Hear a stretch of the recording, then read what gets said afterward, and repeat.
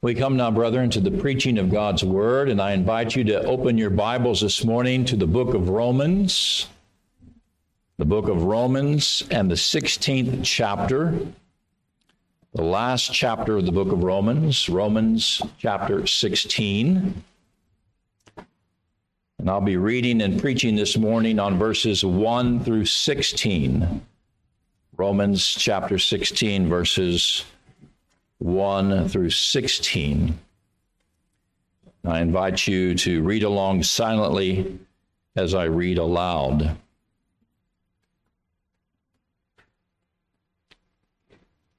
Romans chapter 16, beginning in verse 1.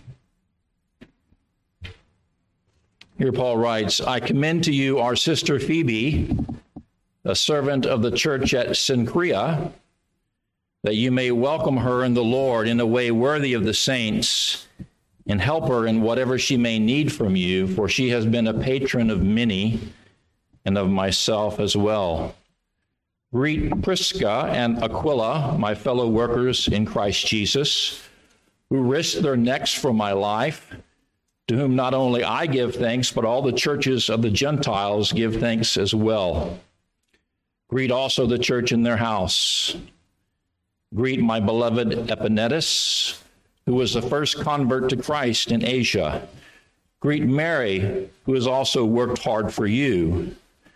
Greet Andronicus and Junia, my kinsmen and my fellow prisoners.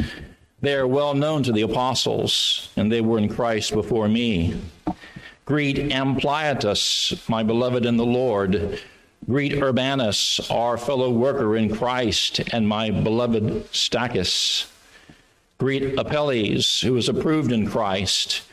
Greet those who belong to the family of Aristobulus. Greet my kinsman Herodian. Greet those in the Lord who belong to the house of Narcissus.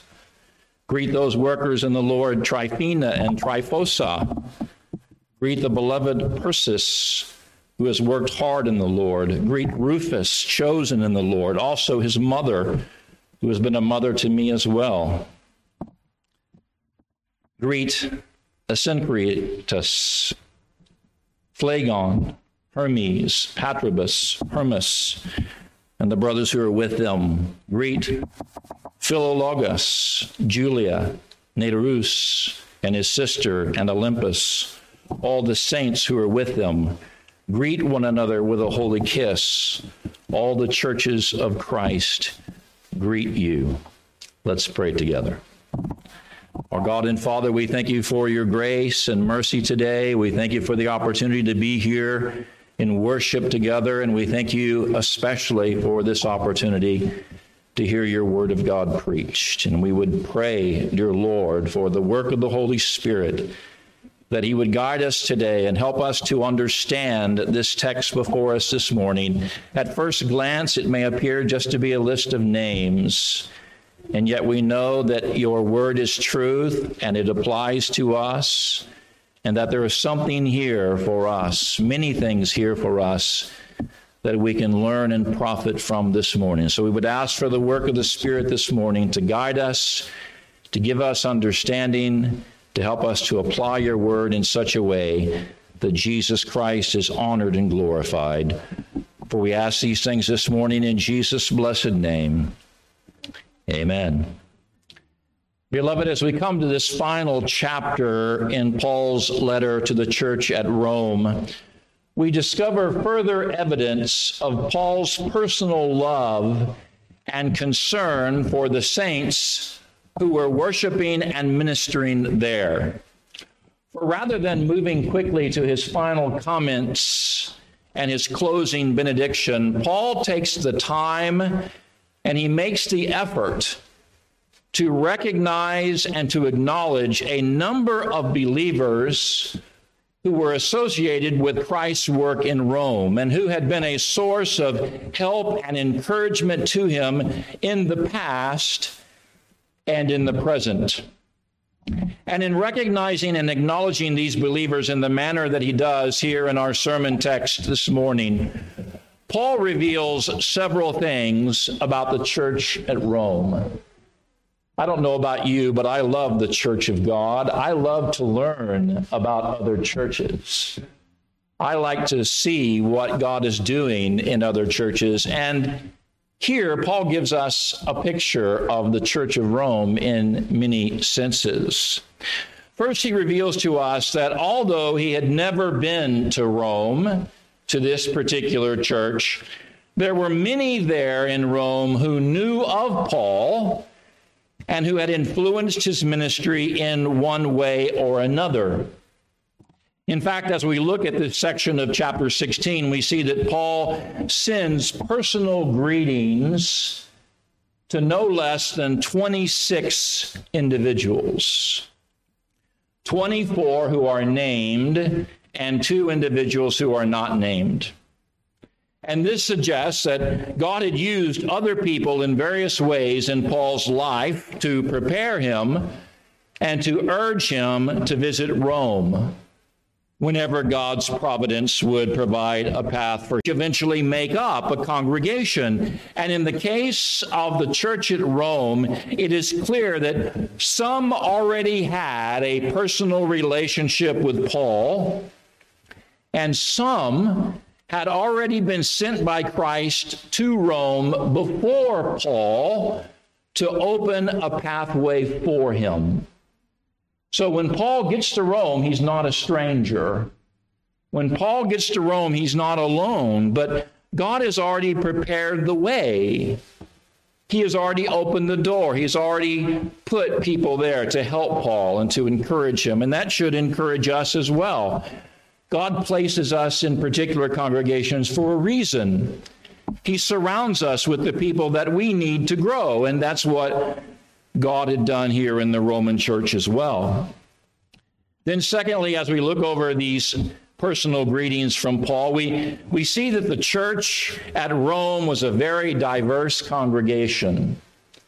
A very diverse congregation, for there were individuals of different diverse backgrounds and races and social standings.